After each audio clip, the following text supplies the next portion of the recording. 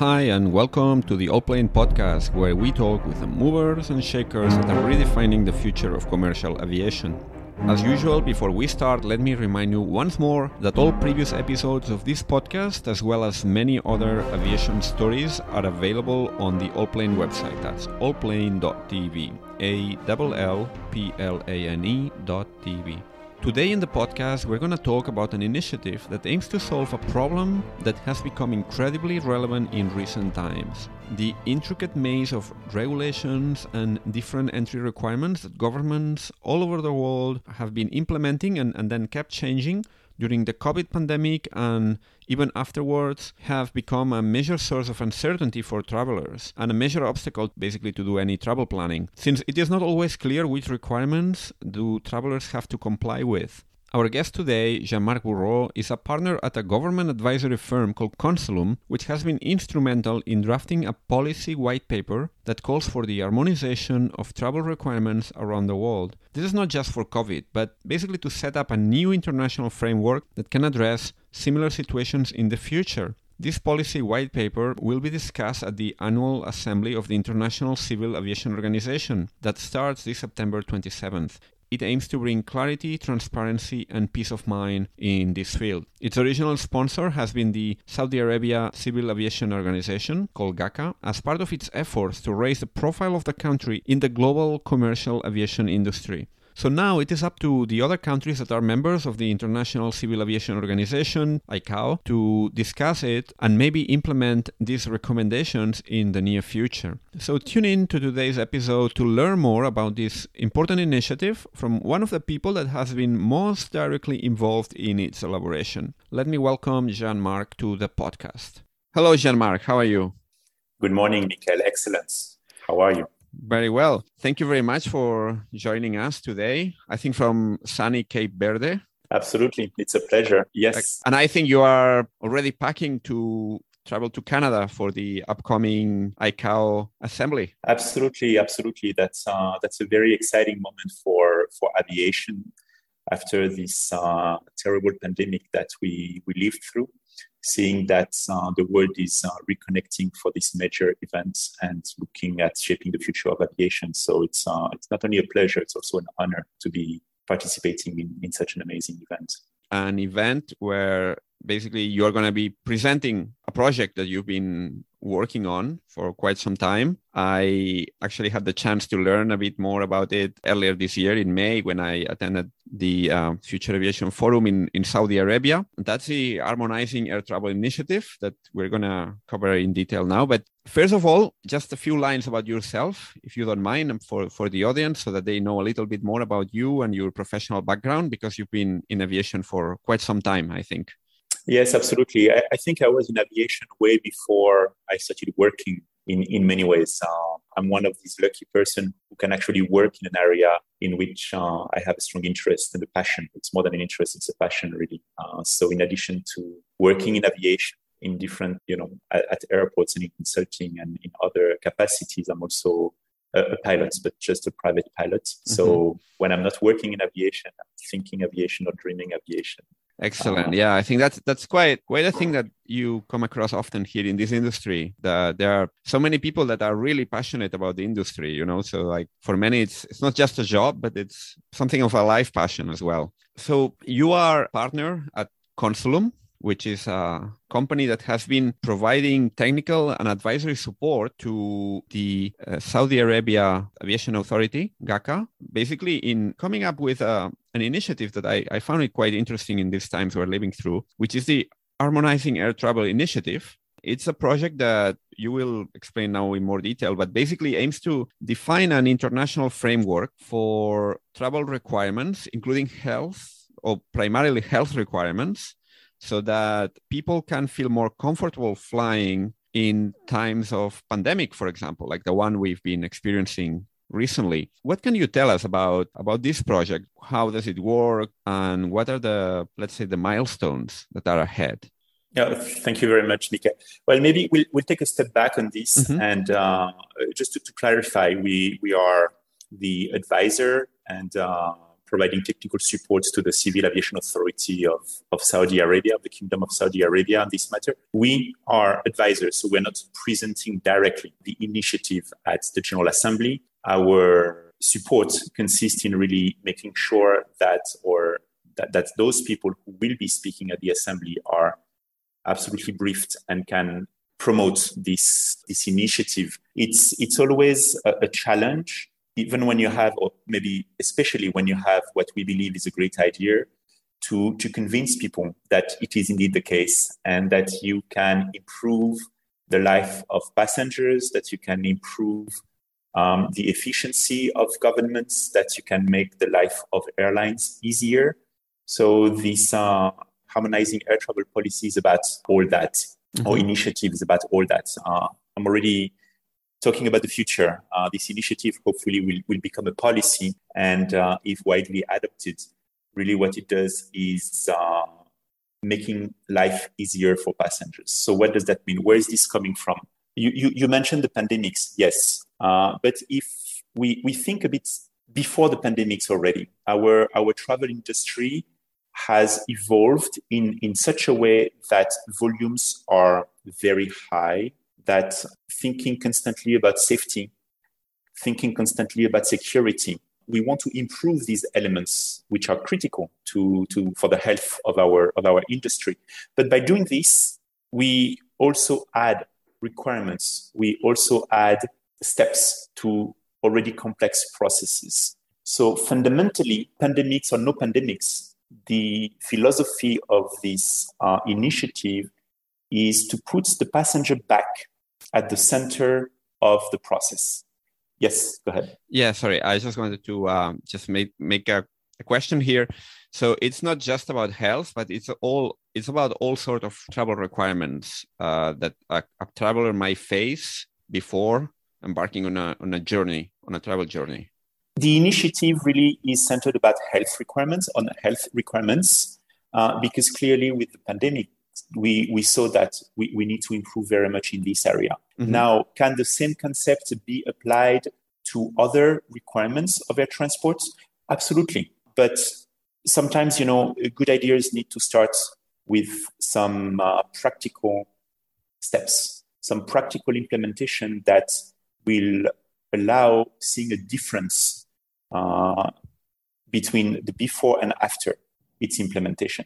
So originally, this initiative is absolutely about harmonizing health requirements, but the structure of what is proposed absolutely could be developed into something much more powerful, assuming that what we are proposing works in this initial stage. And just a basic situation in which you want to travel as a traveler, you are required the same information many, many times by different organizations, by different authorities. And we sort of accepted that. And this is the world in which we lived in. Now, with the pandemics, the same information that is being asked at different stages of our travel was on top of that being interpreted in different ways, in different systems. And this created a lot of uncertainty for the passengers. I think that we were all very much used to having a passport, having a visa, and everybody knew the game. So we are used to a system and we just navigate that system. What we see with the pandemics is that all of a sudden we have new requirements being implemented and forced on passengers, and with different rules. Consequence, we don't know what's going to happen. Is this certificate that I have in here going to be enough in this country? Is it going to be enough in this other country?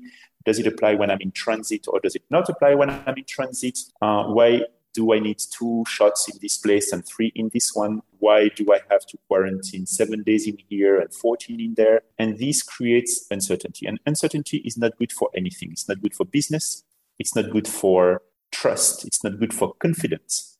And when passengers are not confident that they don't have a reasonable confidence that they can reach their destination without some major hiccup on the way, guess what? They just don't travel. Mm-hmm. So the philosophy of this initiative is to take out this uncertainty, to just find a way to ensure that what information is available to everyone across the board, to all airlines, to all authorities, to all passengers in such a way that we are in a comfortable position because we know that we will reach our destination. Mm-hmm. So that's the whole concept. And essentially, this is what we mean by putting the passenger back in the center of the process. So how does that relate to Saudi Arabia and the Kingdom of Saudi Arabia? Very simple.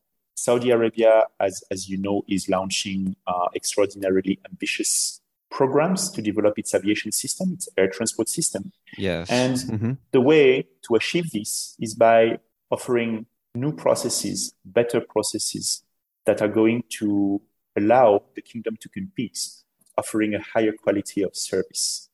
And what's better way to achieve this than promoting globally accepted policies that make life easier for passengers?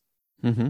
Yes, indeed. Some staggering numbers we have heard about recently about the future projects in aviation in Saudi Arabia. And before moving on, I just wanted to explain a little personal point here, because when I heard about this initiative, I could totally relate to it, because a few days before that, I had an experience that basically illustrates that. And someone close to me that was trying to fly from Moscow to the Gulf had a flight to Sharjah, but then obviously in the UAE, you have different emirates and they might have different rules. And there were informations about basically the type of vaccines that are accepted in the Emirates.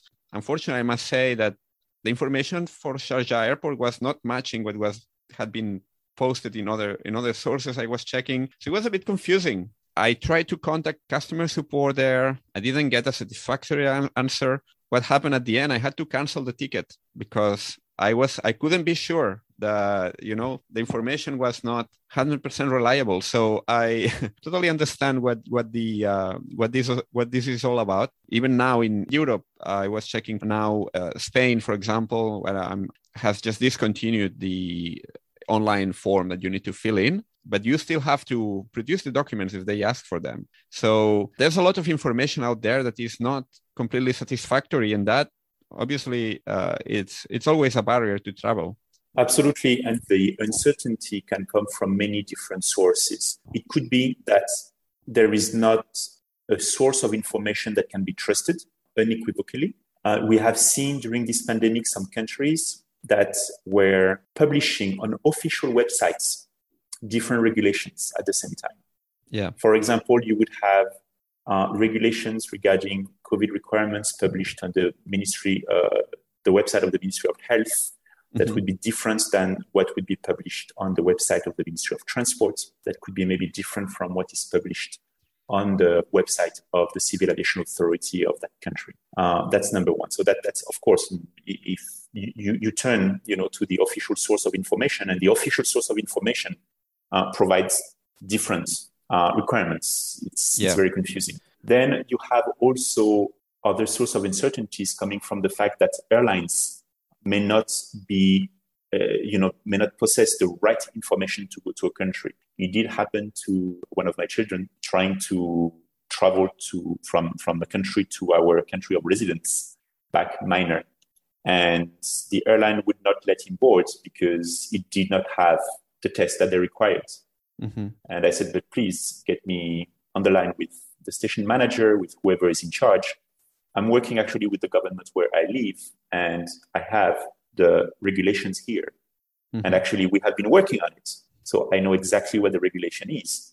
They did not accept anything. And my son was stranded for 3 days in a foreign country, in a place where we didn't have any support, because the airline did not want to apply what was the official regulation to come back home. That's exactly the sort of situation I was fearing in this case I mentioned, because, for example, in this case, the person traveling had been vaccinated, but with the Russian vaccine, which is accepted in the UAE, but it was not listed in the airline website. It was not listed in this case, Sharjah airport website. Contacting customer support, they would just refer you back to the same website, which didn't match what the official UAE website was mentioning. So at the end, you say, well, I'm going to risk it or not. In this case, I prefer not to risk it because you don't want to get stranded or you don't want to be denied boarding, right? So that happens all the time. So what this initiative would do for that. Can you tell us a bit more about how this would work in practice? Absolutely, Michael. The ambition here is to think of these inconveniences that we mentioned and provide a solution so that it does not happen. So in practice, what this would do, the number one is providing a platform that can be used as the ultimate reference in terms of what the requirements are for any person traveling from anywhere with any passport and traveling to anywhere with any stop on the way. Because as we know, when it's already quite complicated when we go from country A to country B, but as we all know, it becomes very complex when your passport maybe is not the same. I mean, it's not coming from your country of origin or destination, and maybe other requirements may apply, and when you have to stop on the way. So the first and foremost, it's about the providing the platform where the proper information can be obtained in such a way that it's fed directly by governments, so that we take out really the uncertainty of not having the right information at the right place and available to all stakeholders. So that's number one. But when you talk about platform, are you referring to an actual IT system that exchanges information? It could be. It will probably be eventually. As you know, we are promoting this. This is being promoted through ICAO. ICAO is an organization where member states agree on minimum standards, and then they can recommend better standards. So what the form of this will be, we have, of course, many ideas of how this could work in an ideal world. But at the same time, we need also to remember that countries are sovereign, which means that the implementation of this can be a process aiming at a system that will really deliver all this value. So at this stage, I think it's a bit early to say what kind of platform that will be. We know, of course, that technology offers tremendous resources to achieve this in a cost-efficient manner very quickly. But we also need to think that the value of this is by integrating the requirements from all sovereign countries. So we'll have to be creative here and find a way to develop a platform that's very strong and that meets the needs of all countries at all times. So it might be a system that will take some time to implement, but yes, the ambition is exactly that. So that's number one. Number two, by having this kind of platform or this kind of exchange of information system, we can definitely improve or make the life of passengers and airlines easier. It also allows, in case of a crisis such as the one we have just lived through, establish a very fast communication platform instead of having tons of bilateral relationships that are just time-consuming to put in place. I mean, when you talk about aviation, it's not only one country; it's one country with all its partner countries. So, with this initiative, we would have in place a very fast communication platform so that action can be taken quickly, but also would allow to inform our partners of the aviation system. If you remember what happened at the beginning of this crisis, most governments had to make very fast decisions without much information and without any way to communicate to their partner countries or partner authorities in an efficient way. So the way it was done, it was basically a head of state, calling for a press conference and telling the world and their population that the country is closed without any previous coordination with other member states. So this cannot happen if we want to make our aviation system resilient. The resilience of the system means that we can communicate the proper information on time to the right people in such a way that we avoid the dramas that we have had in some cases with thousands of people stranded in foreign countries that are no longer able to go back to their own countries, that are in breach of residency requirements or visa requirements. So all these elements need to be, if we think about them beforehand and we have the proper communication platform, we are going to provide a much better service to passengers. We are going to increase the resilience of the system. We are going to avoid hurting that much the economic interest of all the stakeholders. Mm-hmm. So all this is part of this initiative. I guess that wouldn't prevent one of the member countries, for example, to kind of go its own way. I'm thinking here now, for example, I mean, we're seeing some countries are taking a much, much more strict approach to certain restrictions because of different preferences, different political preferences locally or whatever. How much of a scope is there for countries to take their own actions within this framework? Full latitude. I mean, we need to remember that countries are absolutely sovereign. The ambition is not to change what countries will do, because every country makes decisions based on their own reality, their openness to the world, the need to protect maybe a very vulnerable population.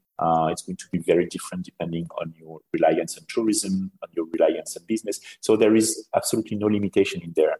What we are talking about is communicating the right information as fast as possible so that decisions can be made in the best interest of the traveling public, the airline, and the government. But it's not about telling anyone what needs to be done. That said, this platform also, since it allows a much faster and better communication between those parties that are involved in the decision-making related to the management of health issues. I mean, hopefully it won't be a pandemic like this one. It can be something much, much smaller. By having this approach, as we have a better understanding of what other countries are facing and doing with this better communication, I think that naturally it should lead to a more harmonized decision-making. Let me give you one example. If we say we are confronted to an emergency, the doctors in this country, technical recommendation is to have a quarantine of 7 days, and in this one of 5 days. Well, maybe by having a very fast communication between the parties, it becomes much easier to reach a consensus. And this way we can improve the life of passengers if the countries that decide to impose such a restriction can have a better coordination regarding the number of days during which they want to impose that restriction.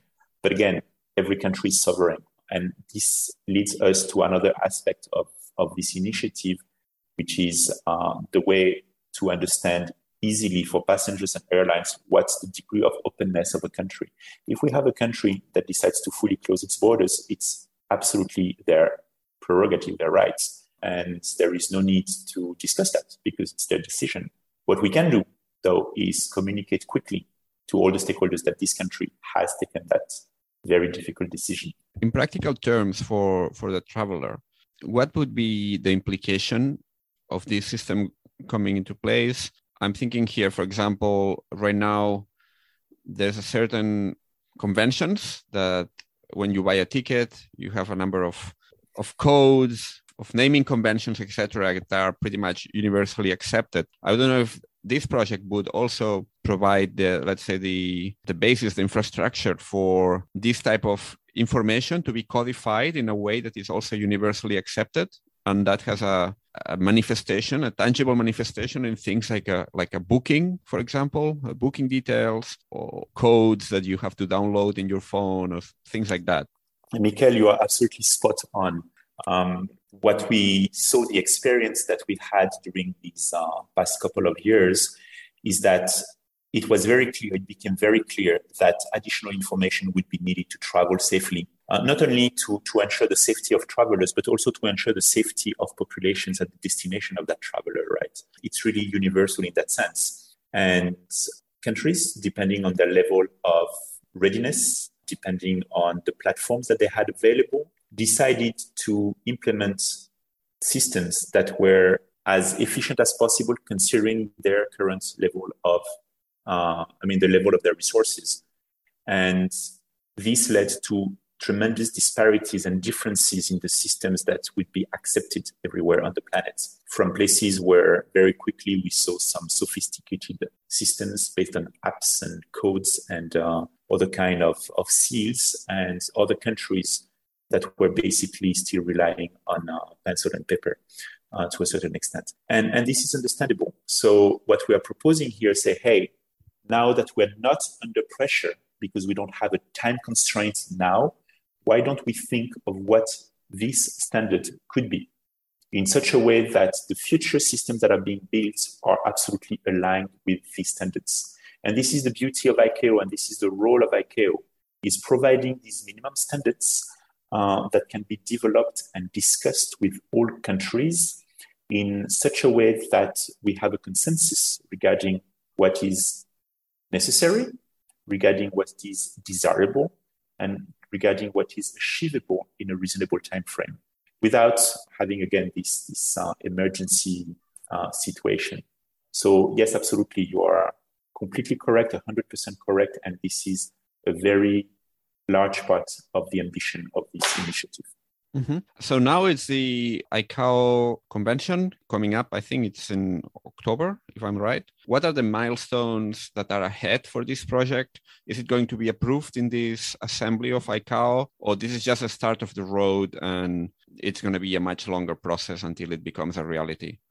Well, it's a very important first step. During the General Assembly, typically what happens is that member states propose working papers that present what they believe needs to be the future or should be the future of aviation.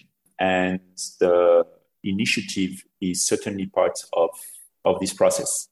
So the Harmonizing Air Travel Initiative is, in practical terms, it's a working paper that has been submitted to ICAO, that has been shared with all the member states of ICAO, and which will hopefully be approved during this General Assembly. What does that mean, being approved?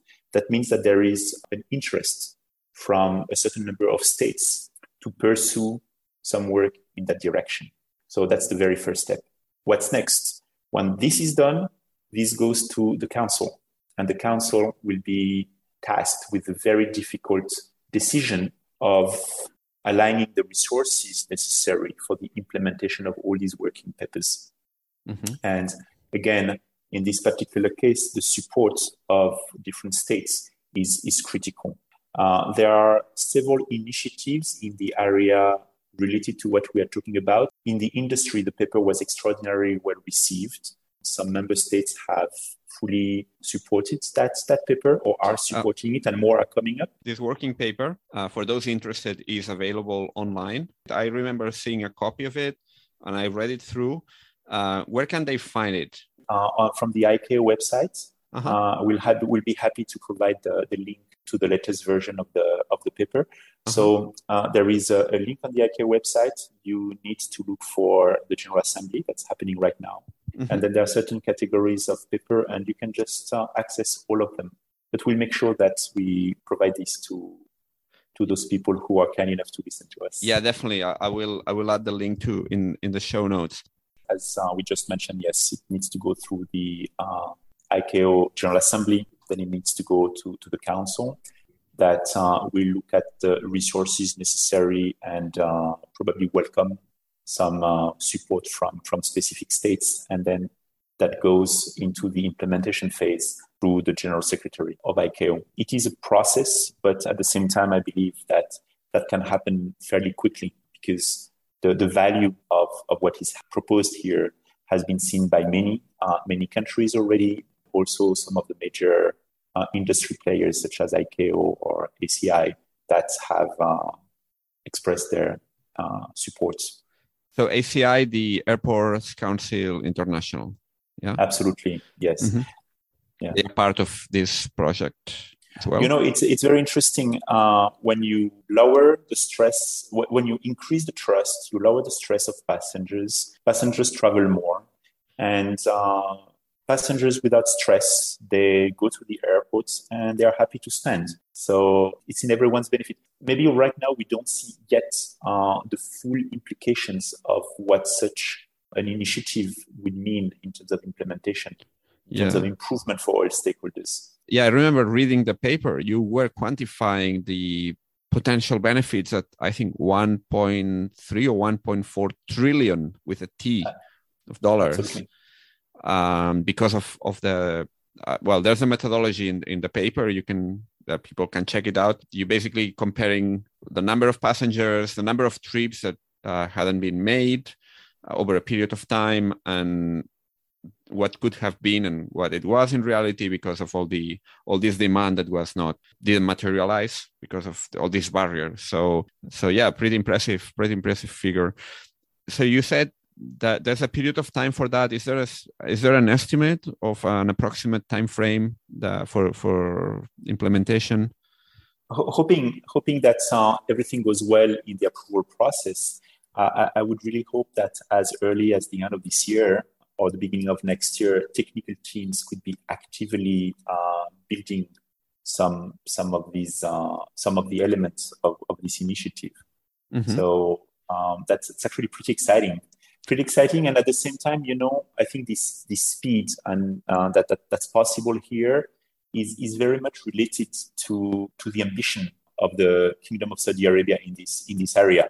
Mm-hmm. If you want to actually achieve the numbers that you mentioned at the beginning of this podcast are quite impressive in terms of what wants to be achieved. You need, number one, to go fairly fast, but you need also to be innovative, which means that you need to offer better services that can be delivered in a very predictable way, and that work very much on the trust and building this trust of travelers. So it's a whole, it's an initiative that behind that is part of an effort that opens up many business aviation opportunities in the kingdom. I mean, just looking at it like this, if you can improve the way you travel, if you can improve the experience for passengers, well, guess what?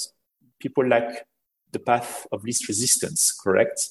Right. So this is very much aligned with this overall vision that Saudi Arabia has. And I'm mentioning this because, we are consultants, we are advisors, and we are welcomed by authorities who actually embrace ideas and concepts and initiatives that they are fully supporting, because it fuels the implementation of their vision. And I believe that this is, again, quite exciting. Mm-hmm. We'll be then attentive at this ICAO convention to see how it goes with this initiative. Pretty ambitious. I'm going to be posting links to all this work paper and all the other relevant parties in the show notes. Just left for me to, thank you very much for your time today. I know you have another call soon after, so we're going to leave it here. But yeah, thank you so much. And I'll definitely keep an eye on this very interesting initiative. Michael, thank you so very much for giving us the opportunity of sharing what is not only, as I mentioned earlier, our work, but also our passion. Thank you very much. Bye.